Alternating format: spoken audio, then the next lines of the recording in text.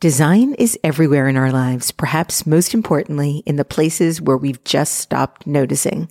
99% Invisible is a weekly exploration of the process and power of design and architecture.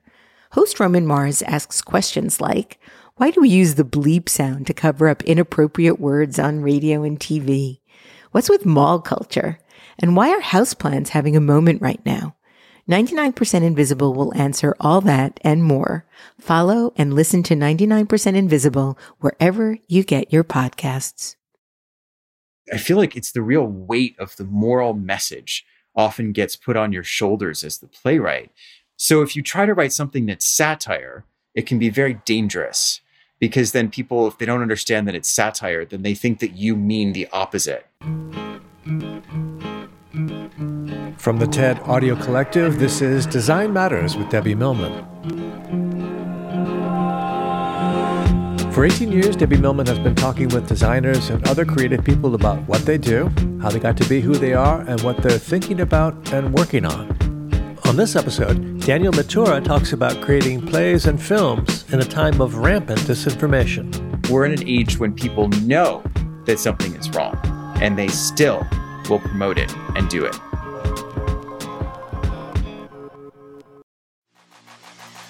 Hi, I'm Felix Oberholzer G, and I'm one of the hosts of a podcast called After Hours from TED.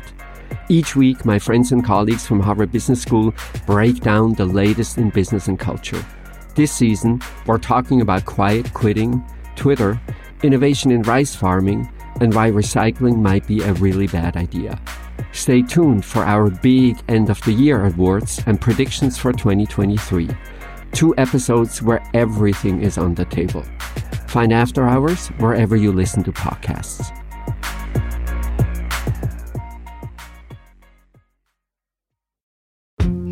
Daniel Mitura is a writer, actor, playwright, and producer. He had a starring role in the film The Hobbyist, which was featured in more than 100 festivals around the world. His short film, Loyalty, is available on Amazon Prime, and his theatrical work has been produced at Theatre Row, Playwrights Horizons, and the Cherry Lane Theatre, among many others. One of his latest projects is a short sci-fi film titled Launch at Paradise. He joins me today to talk about his multi-hyphenated career and more. Daniel Mitura, welcome to Design Matters. Thank you so much for having me. It's great to be here. Daniel, I understand that in addition to your many talents as an actor and a writer, you also play the oboe. Why the oboe? Well, I played the piano since I was 4. And I remember, apparently I saw it on TV and wanted to play. And I started playing the piano and my feet could barely reach the pedals, but I still played. I remember giving some of my first concerts, which is why I always felt very comfortable in front of people, because I literally grew up doing that. And when I was about 10 years old, I decided that I wanted to play another instrument. And so I went through the entire orchestra and I picked the one that I thought was the most beautiful sounding. Oh. Which is also, it happens to be one of the most difficult to play. And you have to learn how to make reeds. But I chose it based on the aesthetics purely. Daniel, you were born in Dallas, Texas. Yes. Your mother ran a shelter helping unhomed people get back on their feet. That must have been really emotionally challenging. Oh, incredibly challenging. My mother is a saint and in person and helped so many families and so many people get back on their feet. They also had job training, transitional housing. So the full process from people that were homeless to actually getting them enabled to have jobs, have homes, take care of their families. These were homeless people with families, if you can imagine. So that just magnifies the whole problem. And most homeless families are mothers with children. How did that influence how you felt about the world and sort of your place in it?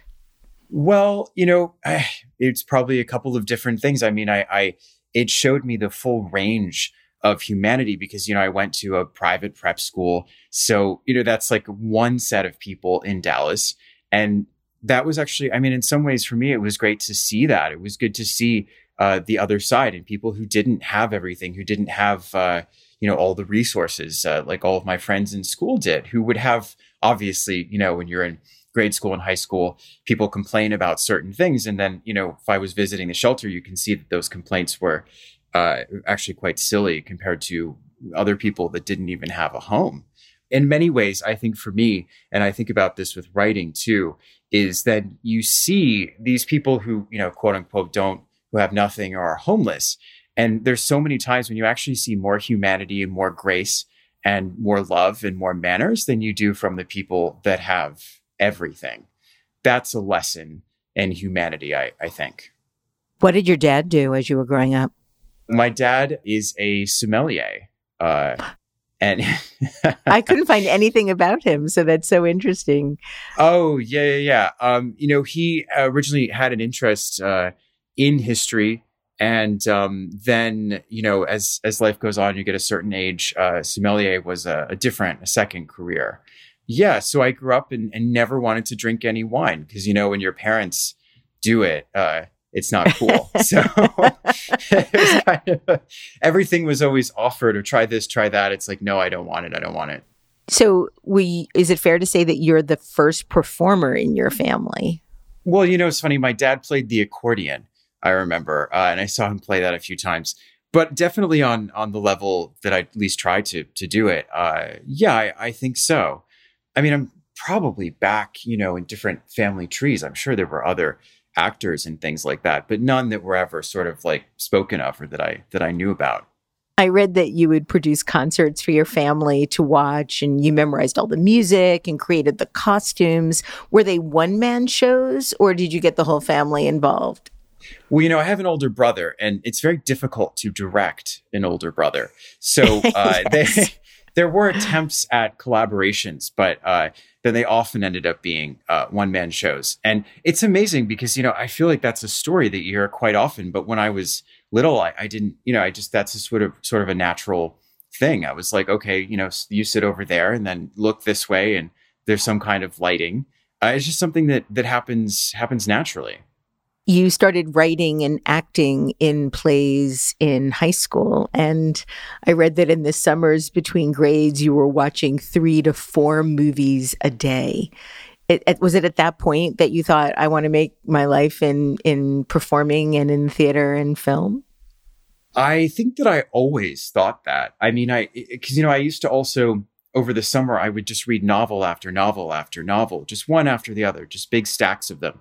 And in a way, I mean, movies are just like shortened novels. They have an entire world. They have a language which they speak. They have characters.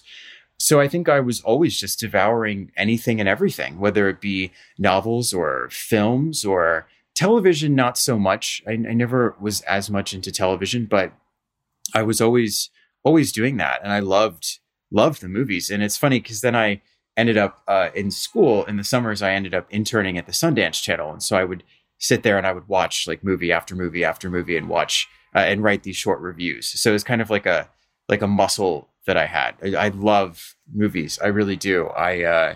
It's really rare that I see a movie and I didn't like something about it. You visited New York City only one time, I believe, to see Sweeney Todd before deciding to go to Columbia University. That one visit was all it took? Well, it's funny.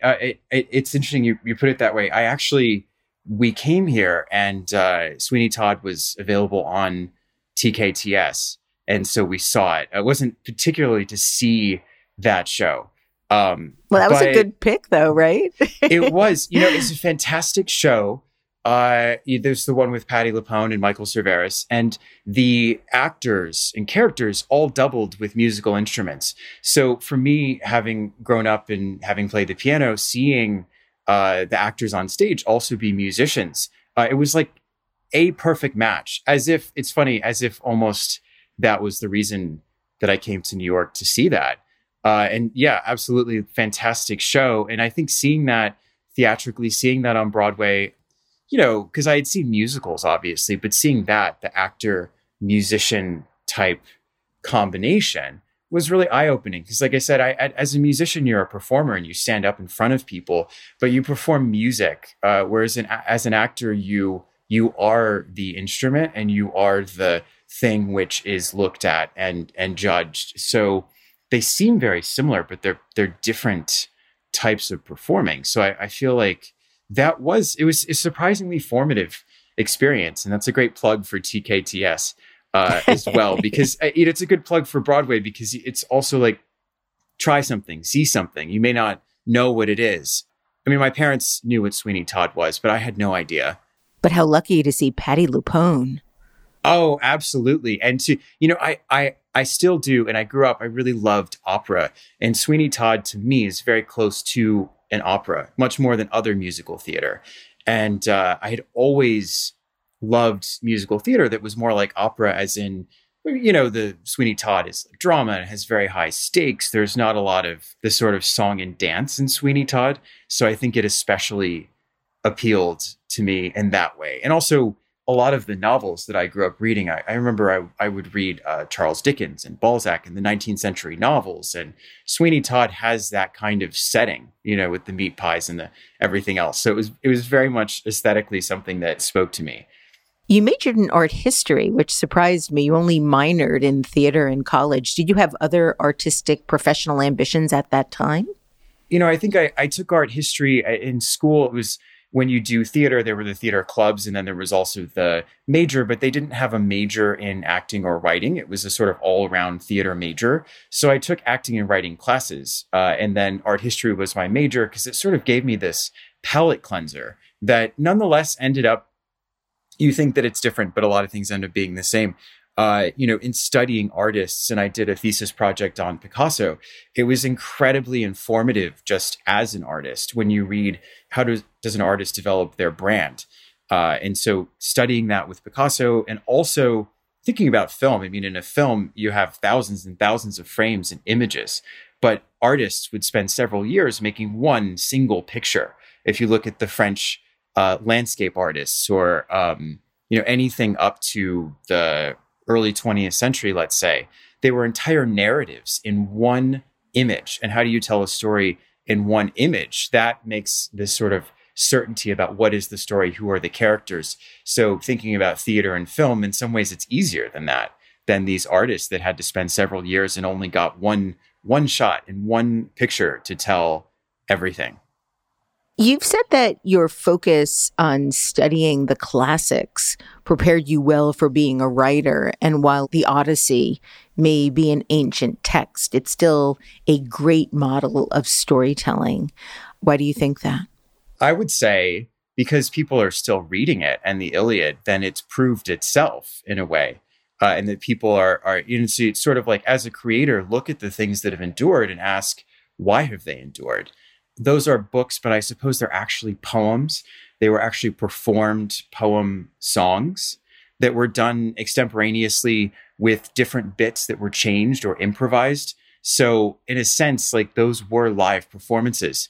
Also, what they say about character is fascinating. I mean, if you look at the Odyssey and what are the moral alignments of that world, I asked that question because I actually don't know.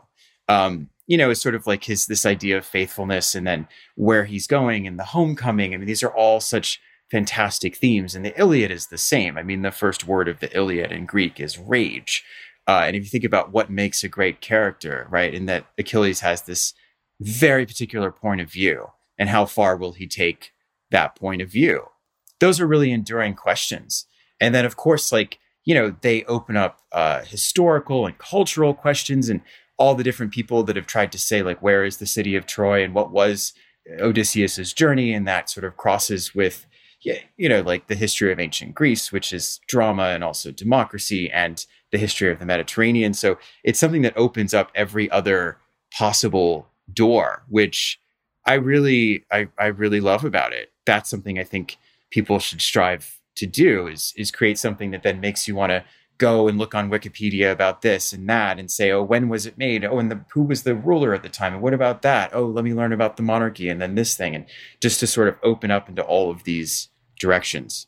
It almost seems like everything harkens back to those original stories. And it reminded me of something that you said about there only being a finite number of stories, and that even original works are adaptations. And as a writer, I was wondering if that scared you in any way. It doesn't, because I really love style as a writer. So content is one thing, and then style is different. And I feel like from what I've seen and how when I watch things, I kind of prize a certain style, especially in theater. I like when things are very swift, and I like when they're direct. I like the sound of the dialogue, the arc of the sound of the scene, which is why I don't really like to direct things, because in my head, I'm going to say, I think it should just sound a certain way. And the argument crests like this, and then it falls silent. It's sort of a compositional thing, which doesn't work for actors at all. And so, that's a totally different way to speak. But for me, when I write something, I can hear it. And then I sort of just pull it out from what I can hear, especially since I've written a lot of things for particular actors. And so I know how they would say something and what their voice does and what their stature does and how they would drive it a certain way. So for me, that's why, it's a similar story, but you can tell it in a different way. And then how does it come across? And for me, again, it's like the sound of it is incredibly important. Well, you've talked about the difference between the criticism or feedback you get from critics or an audience that comes to see something and then tells you what they think about what you've written versus the feedback that you get from actors, where you said that criticism speaks for itself. Can you talk a little bit more about what you mean by that? I don't really know that there really is such a thing as criticism. I think there's only really commentary. Critics, they are writers. And so I think they are also stylists. And so, oftentimes what they're creating, and, come on, when I criticize things and I look at them, it's really all about me and my reaction. So to assume that someone can actually have a high cultural kind of arbitration of whether something appeals to what we assume is the mass of the average theater goer is totally impossible. So, I think if you read criticism and it's very well written, it's like, well, whatever they saw must have really inspired them to do a good piece of writing. People have so many different kind of hopes and dreams of what they want from a piece of theater. I think everybody wants it to be interesting because it's often expensive and it takes effort to get to a theater. So beyond that, I think I wouldn't really put much on it. That's why I say I think criticism speaks for itself, because I respect that as its own genre. What about the criticism that's more of a takedown, where there seems to be sort of glee in not just criticizing something, but sort of insulting it? Well, I think, again, that speaks to whoever the author of that piece is. You know what? I feel like it's very difficult. Like if you have written, or someone goes to see a very perfectly written play about divorce and they're going through a divorce, they might be very angry at the play. And if they're a critic, they might just want to take it down. And in some ways, I'd say that actually means it's a really great play. But for them, it was a really bad experience. So I remember when I was very young, someone told me, look, all that matters is that people react to your work. Having them be bored is the worst thing. And then I think there's a sort of a fine line. I think you want to startle, surprise, and challenge people. But we're definitely in a phase where you have to be and want to be more careful about offending people. So there is that fine line. Although I'm not a comedian, so I feel like that's most difficult for comedians these days, to push boundaries, because, we're all kind of deciding, new boundaries for ourselves in our work. So I think that is tricky. But if you listen and you communicate with people and you've worked hard and you respond to, that wouldn't be criticism, but feedback, you can adjust if people are upset by things in the wrong way. But, that's tough these days. Daniel, you graduated in 2009, and your first play, The Picture of Dorian Gray, was produced the next year.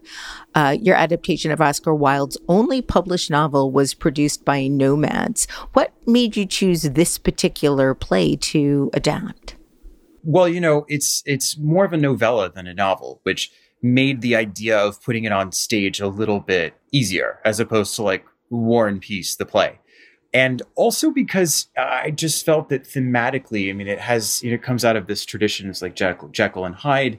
and what it said about character, what it said about audiences and watching. There's so much in that book about what it means to be seen and looked at, which is what we're doing when we look at actors on stage. And I guess just from my structured mind, I could see the 90 pages and felt that it was something that was so. In some ways, I guess from your question, I'm hearing myself say that I was thinking as a producer, in it coming out that way, because I feel like I don't even have to defend the story because it's such a great story and there's such great characters.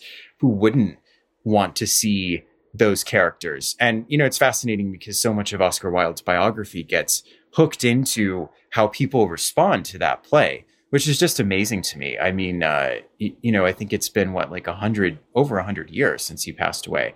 And people are still really obsessed with something that was like a scandal in the London papers back in the day. So I can't explain that, but it is what it is.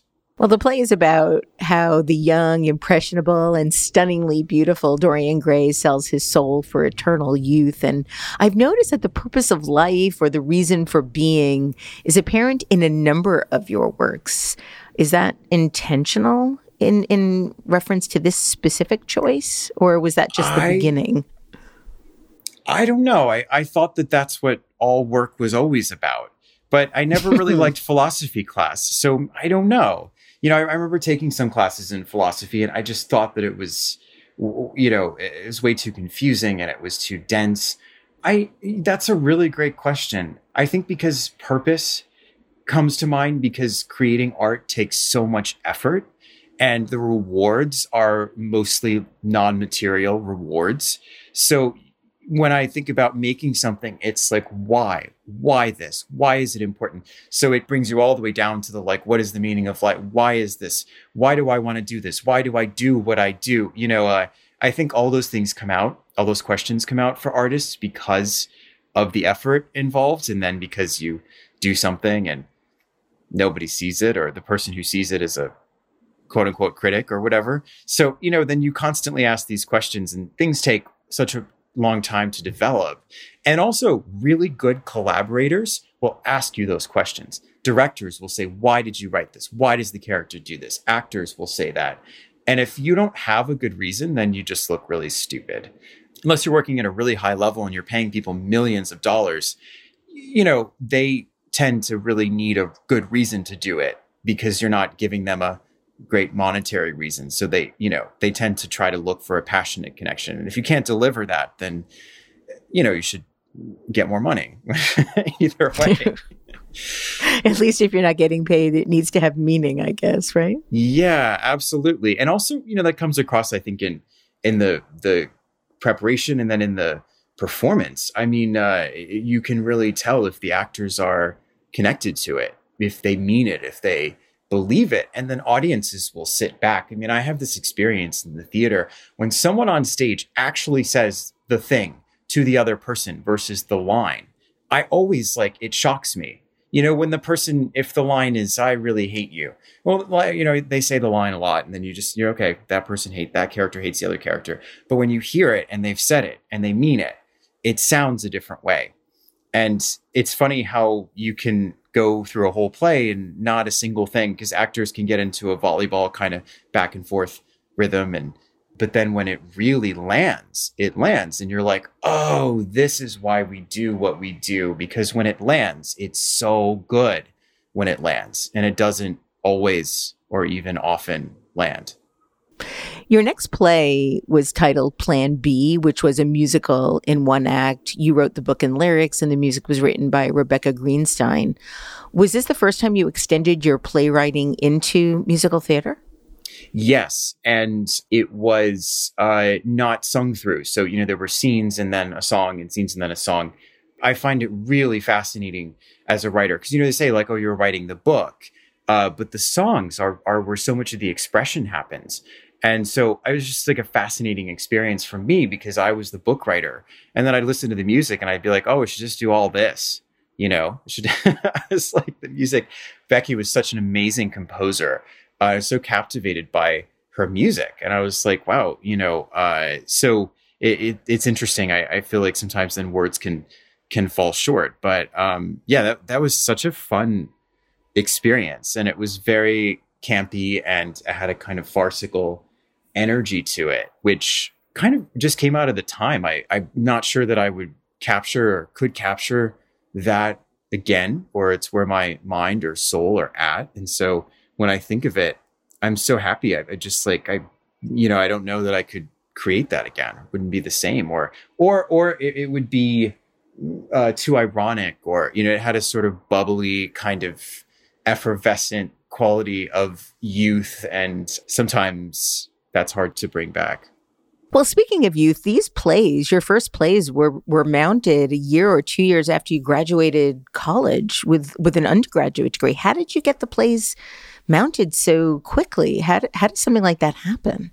Oh, just a lot of effort, and you just keep pushing. And I don't really know, actually. I just, I kind of like worked on a lot of those and was producing some of those, on my own. And so I just keep pushing. I think that comes back to the question of why. And so when you believe in it, you're like, well, this is going to happen. And there's so many reasons why it can't. And you just keep going and going. And when you push, like, you meet people that help you and believe in you.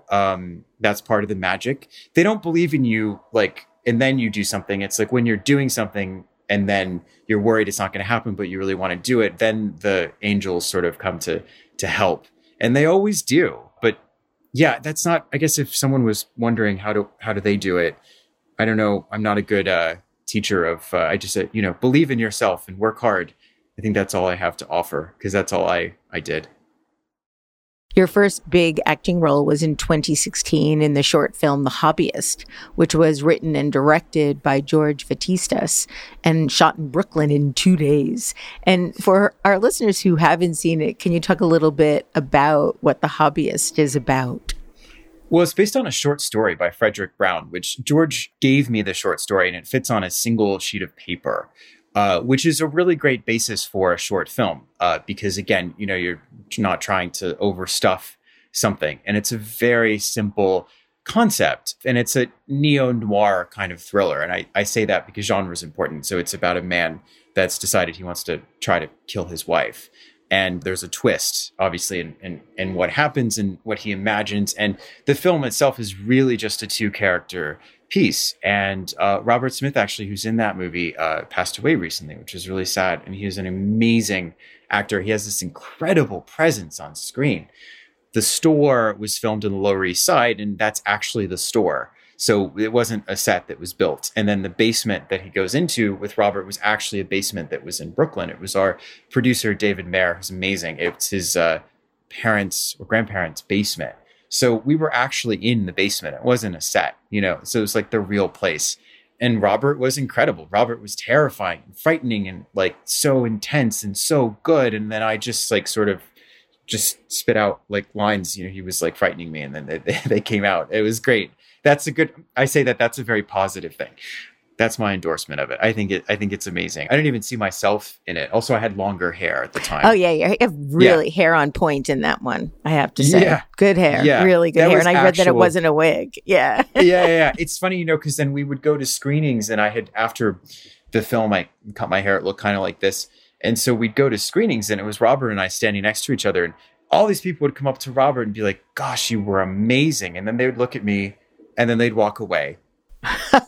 I said to Robert, I was like, oh, I must have been really bad. And he's like, no, nobody recognizes you. Yeah.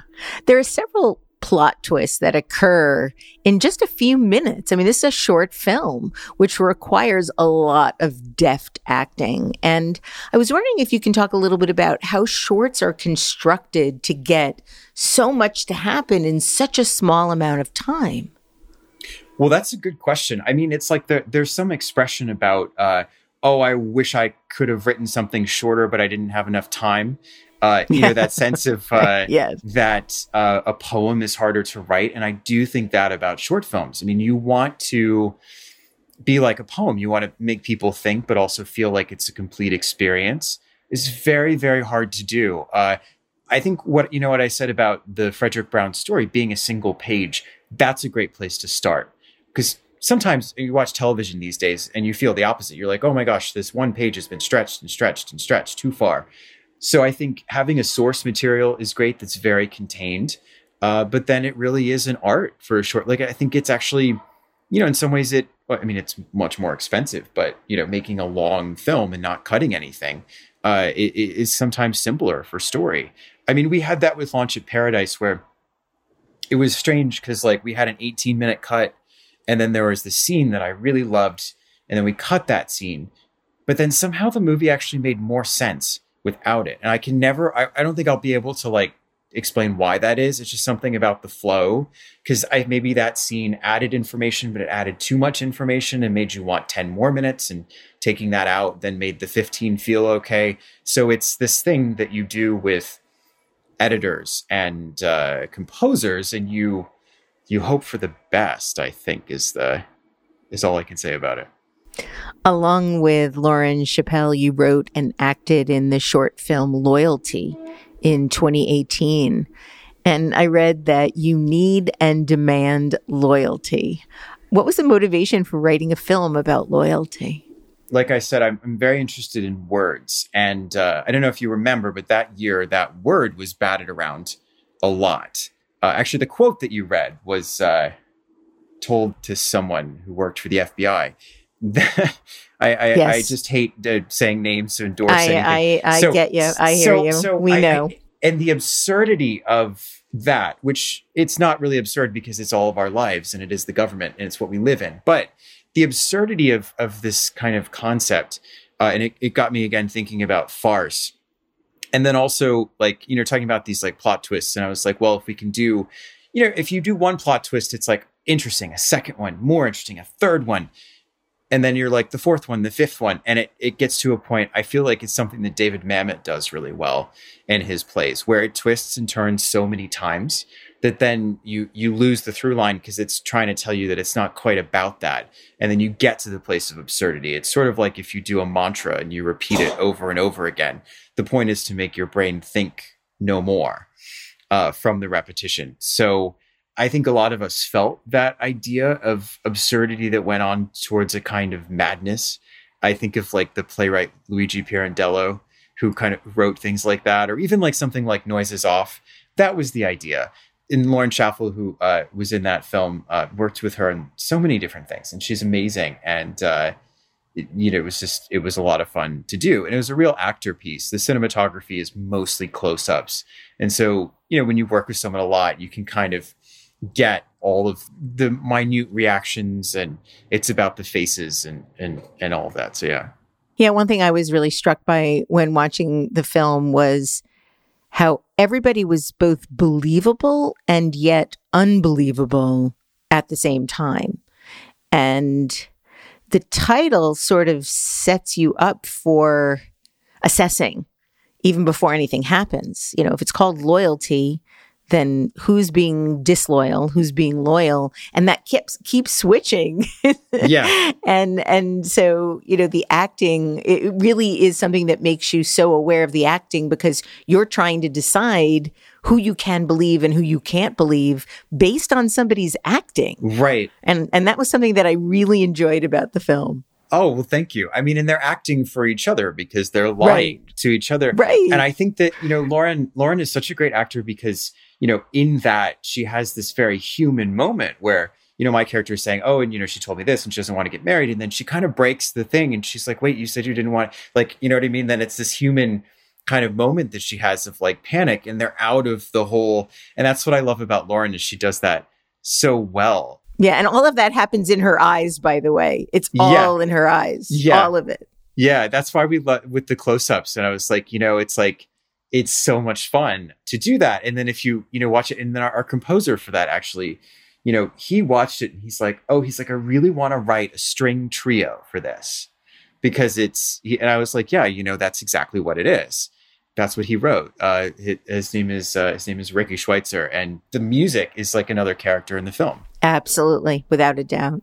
You've said that so much of creativity happens extemporaneously, or it just happens on the spot. Did that happen on the set of Loyalty? Was there sort of ad-libbing or additional sort of construction that was happening while it was being filmed? I think that the reactions sometimes get ad-libbed. The script was pretty close to what we filmed, but I mean, things like Lauren, like in her eyes, the reactions, the hesitations, the look, that's the stuff that organically comes out. I think, other scripts could be, that one was just so tight because like it had to sort of meet, the plot points. So I've had other things where it's been a little bit more extemporaneous, but I feel like that had to be pretty close. You have a surprising scene after the end credits, and I don't want to give any spoilers away because this is a short film that I think everybody should see. So I just wanted to ask you what motivated you to add that little sort of surprise at the end. Too many Marvel movies? No. Never enough Marvel. I love the Marvel movies. I love it. I love it. Exactly because of that, because it's like this little, like, it's always a little something extra at the end. It's great that you said that because that's really why I thought of doing that. Because I love the Marvel movies. And I was like, what can we do for this? It's like, one more twist. Just pack one more in there. And there's also this part of me that loves that because it makes people sit through the credits to see, like, the composer, all the people that contribute. That's one of my like little pet peeves of like, when people walk in, it's like, no, that's a really important part of the film, and so I kind of like doing that because then it's like, you're like, oh, there's something at the end, you have to wait. And then you wait through it. And it's not that long. You've stated that there's an aspect of complicity with the theater and authorship and ownership. And in a play, there's almost always talk about who wrote it. Whereas in a film, there's not as much talk about the screenwriters. Mm-hmm. It's usually more the directors or the actors. Do you feel like you have to own the words more in theater? Oh, you have to own the words and you have to own the meaning. I feel like I go to the theater and like I told you before, I really like the style of the dialogue. Like when there's words that get repeated later, and really crafting it so that like some character will use a certain word and then someone else uses that word and the rhythm of the dialogue and the lines. And I don't feel like people ever actually talk about that when they see theater. They're very obsessed with the characters and the meaning of the play. So I wish that words would have more value. And there's some really great playwrights that are great stylists. And I feel like, like Beau Willimon is a great example and who wrote like House of Cards. And it's like, people get really hung up on and it's great drama too. But, I wish there would be more talk of style. You just think back to like Tennessee Williams and how beautiful his lines were. And then I think because there's not as much talk about it, then I see plays and I'm like, well, these are really good characters. I was like, but this isn't very well written. Like it's, it's clunky. But yeah, I think in the theater, I feel like it's the real weight of the moral message often gets put on your shoulders as the playwright. So if you try to write something that's satire, it can be very dangerous because then people, if they don't understand that it's satire, then they think that you mean the opposite. And I think even more so in the theater, that's just the way it is. That's just how theater is. People sit there. You're really not allowed to get up during the show and go to the bathroom. You eat popcorn, it's like all these things in the theater you don't have in film. So it is this communal experience, but that's all part of it. I think just get a thicker skin too. Well, it's interesting because people are eating more in the theaters. And I think that's one of the things that Patti LuPone is so appalled by, as was I. I just recently saw Into the Woods and there were people with crinkly candy wrappers next to me, people eating pretzels. I mean, this is a theater, and I think that there should be a level of decorum that's different from being in a movie theater.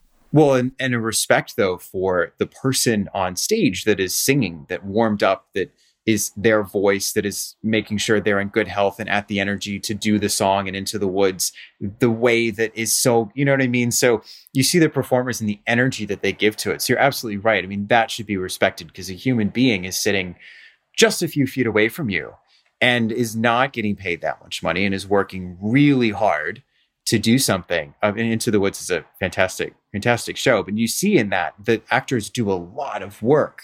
Oh, the physicality. Yeah, absolutely. Yeah, absolutely. Yeah. And to sing, and everybody knows those songs. So, they have to sing those songs. Correct. Everybody in the audience has like seen, you know what I mean? So it's like, it's not easy. Let's talk about your latest short science fiction film, Launch at Paradise. You wrote, produced, and starred in this film, and you also filmed it during the worst of the pandemic. What was that all like for you to have all of those dual roles as well as filming it during a really challenging time? Well, after almost a year of not doing anything, I think I had the energy to take on the stress of that. And also, that was the time of the pandemic where people, everybody was tested. So you'd show up and you'd take your mask off and everybody was tested. And there's all these people that I hadn't seen in so long. So there was a kind of relief of being in a room with human beings and doing something fun and knowing that we were safe after so much time. So I was like, looking back on it, I was like, I can't believe I even hesitated to do that.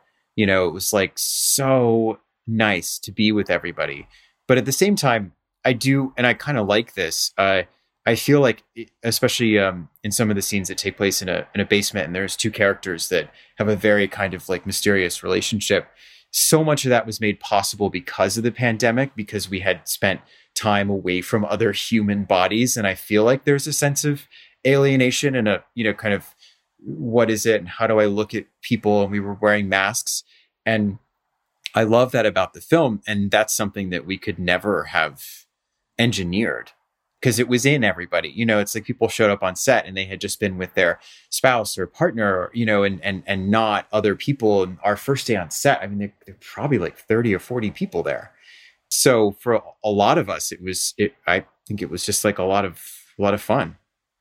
In the movie, a powerful organization offers some agents eternal life in exchange for their brain matter, recognizing the best content of their minds to create a superior intelligence that can bring an end to war and conflict. And they're terrified to learn that they sacrifice their individuality in order to achieve this. And you ask some questions in the promotion of the film that I'd like to ask you.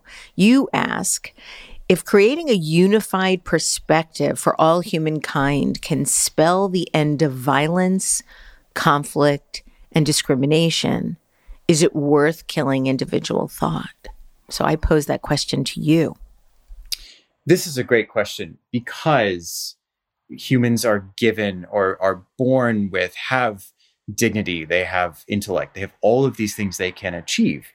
And they have free will. But as you know, like people have the free will also to make the wrong choices. And so, it's one of these things that you wonder, and especially when we're in an age when people embrace disinformation. So it's one thing to be confused or just not know. And even to not know and not have the time or care to find out. But we're in an age when people know that something is wrong and they still will promote it and do it. So that's why I asked that question, because I, have always like philosophically, and I think a lot of us do, we think about free speech and free will and the potentiality of the human being. But when someone has decided to use that potential in a way that harms society, I mean, this is the whole argument for why we have jails. When you break the bonds of human trust, you're removed from society until you can be brought back in. So this is the sort of idea of the limits of free speech and free thought, especially when we're in an age when thought can be so easily translated into speech. When someone can just type on Twitter with their thumbs and then 2 seconds later, the whole world is talking about it. So I thought it was at least worth posing that question. If you actually are going to ask me the question, I would always probably err on the side of still allowing the free speech. But I am tempted by the idea of what would happen if we ended in individual thought. And I also, just from this concept of however you want to look at God or what angels are, all emotion comes out of a partial view. So any being that has infinite intellect that can see all sides of something wouldn't have emotion. They wouldn't be frustrated. They wouldn't be angry. They wouldn't feel lost because they could see the whole picture. And I am someone who believes in an ultimate truth. So if you could see the whole picture, then there is only one picture to see. So individual thought, in a way, like, is kind of a paradox because there aren't really different thoughts. There is one. We just are all blocked from what it is by our own choice. Well, it's interesting because the movie really does make you think. It makes you think about what do we sacrifice for the best in humankind. But one thing that I don't think the film ever specifies very intentionally is what that one thought is, or what is required. What are the thoughts required to end violence and conflict and discrimination? If nobody is discriminated, are we all equal? If there isn't conflict, are we living conflict free? And what does that look like? And what that looks like is still very much open to interpretation. And that's something that I think you very intentionally leave the viewer to ponder. Oh, well, thank you. I that was part of the idea because I'm not perfect. And so I don't have the answer. And, I think that's why the Elsa character, she has this line. She says, we would all just blow our own brains out if there was no more game to play. And she's talking from the realm of sort of like spycraft. But, the sense of like, if we did achieve that, then we would all be bored. But again, if we achieve that as human beings, we create conflict. That's what we do. And that's what drama is. And it's learning to live with that, which is what we have to do. Although I do think that we've all been through a period where we've had a little bit too much of the drama, more than we were meant to be able to handle. So that's kind of where it comes from. And also, as much as there's like this philosophy, I also do. I mean, I really love like James Bond movies. So in posing these questions, I also was as interested in this idea of the organization and humans taking it over. And Elsa's character is like sort of the spy character. And it's just sort of the kind of Hollywood just drama of that if you did have this device, that it would actually be the, like a villain character that would take it over. So I think in some ways it was like posing these questions. And then I was like, oh, but you also want it to be a good movie, and so what does it take to kind of appeal to some of those aspects. And I have all of those aspects. And so I think that comes across. Do you think that the brain needs to be fundamentally changed in order to end conflict? I think that perspective just needs to be widened. I don't think it needs to be widened to the infinite view, which can't happen anyways. But I think that we all need to just have multiple paradigm shifts. It's kind of like we were talking about with loyalty. It's like everyone just gets spun around so much that then they forget what it was that they hated and who they were mad at and what they thought was all this stuff. I think that in some ways it's like a shakeup is needed, just so we can appreciate the value of metaphor and see ourselves in other people that don't look like us, and that that we're all telling each other's stories. I just wish it wasn't so like black and white. Like I said, I like satire, I like metaphors, and I feel like people have really reduced it to this like one-to-one correspondence. So that's what I think I would like, is if you could expand the brain in that way, like like I said, with perspective. But I'm very much a conservative in that way, though. I think perspective education, I'm not into like the whole thing of like psychedelics or anything like that. I don't think it's, but that's just me, to each his own. Another theme of the film is the all-encompassing power of technology. And you stated that the power of technology to multiply our options and enable actions, both good and bad, that we could not accomplish under our own capabilities, puts our morality under greater and greater pressure. Do you think that technology is tempting us to forsake our own morality? I think it tempts us to not even know that we're forsaking it. Like I said, it's like the example of, the thumbs on Twitter and then everyone sees it. It's like, it's allowing you to speak to so many people in a way that your mind can't even envision what it means to speak to that many people, but you're able to do it.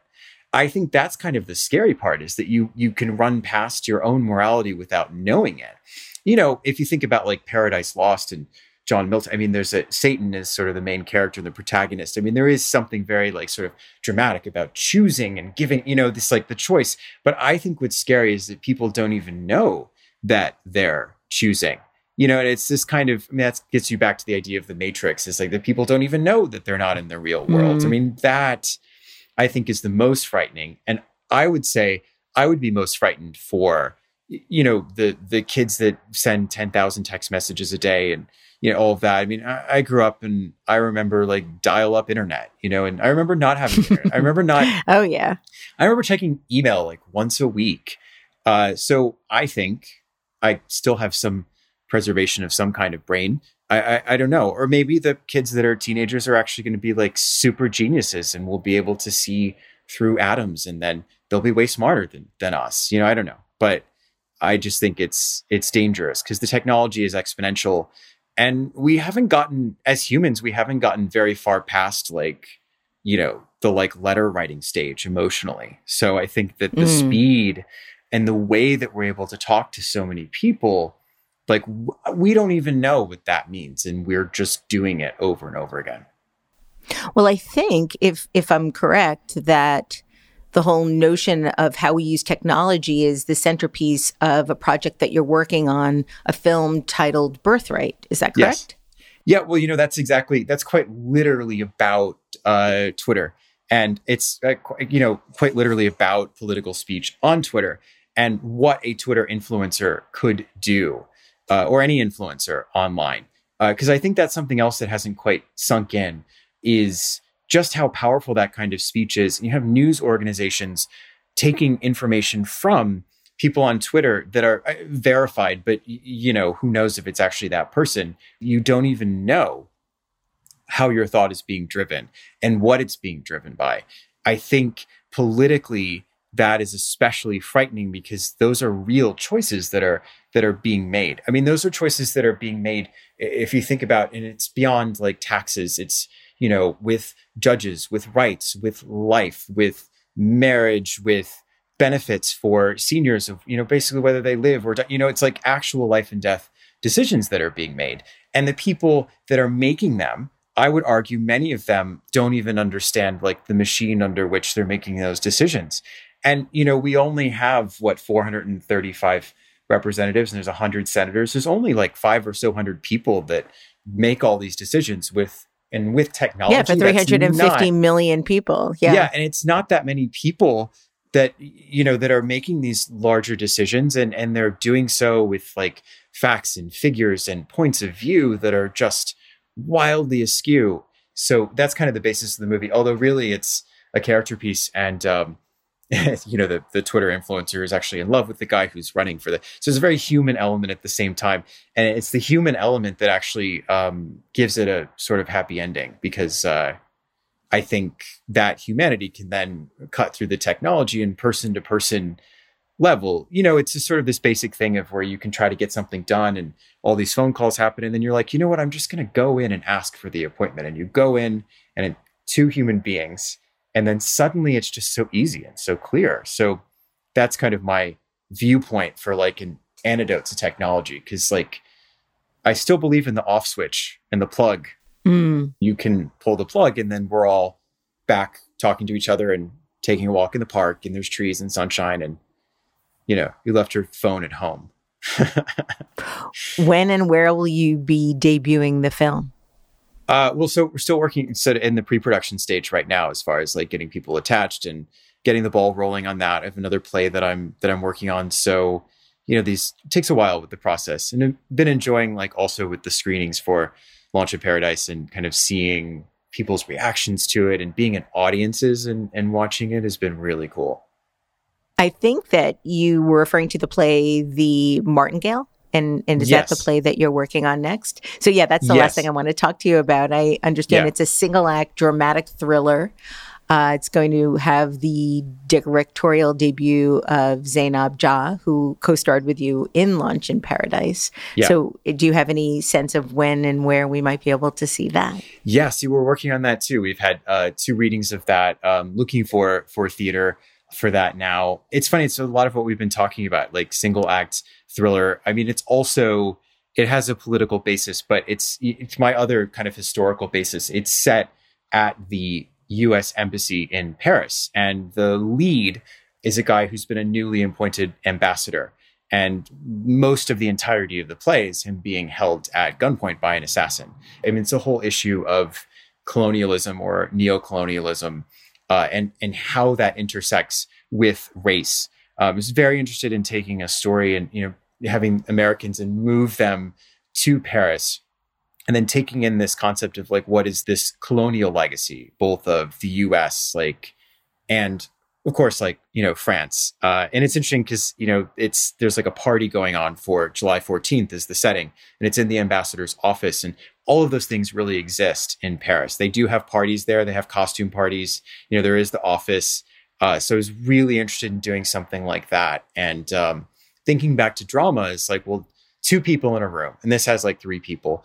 What keeps people in a room for all that time? And, sometimes I see stuff on Broadway and there's like 50 scene changes and they make the actors move the set in between. And so just one scene, what is it? What is the thing that keeps these people? And the roles in it were written for the actors that have read it. So it was exciting. Actually, the lead role was originally written for Zainab, and then she approached me about directing it. So yes, it was really interesting to kind of work with these people, and then also kind of bring out, even elements of like what I would consider like the psyche of the actors and the characters that I know they can play, and kind of just going for it. It's like really like there's big monologues and that kind of thing. I was excited by. I can't wait to see it. Daniel, thank you so much for making so many things that matter. You're one of the most exciting new voices in the theatrical world. And I want to thank you for joining me today on Design Matters. Thank you for all the questions, too. I feel like you really made me understand my own through line better. So thank you so much. You can see more about all of Daniel's work at djdlproductions.com. This is the 18th year we've been podcasting Design Matters, and I'd like to thank you for listening. And remember, we can talk about making a difference, we can make a difference, or we can do both. I'm Debbie Millman, and I look forward to talking with you again soon. Design Matters is produced for the TED Audio Collective by Curtis Fox Productions. The interviews are usually recorded at the Masters in Branding program at the School of Visual Arts in New York City, the first and longest-running branding program in the world. The editor-in-chief of Design Matters Media is Emily Weiland.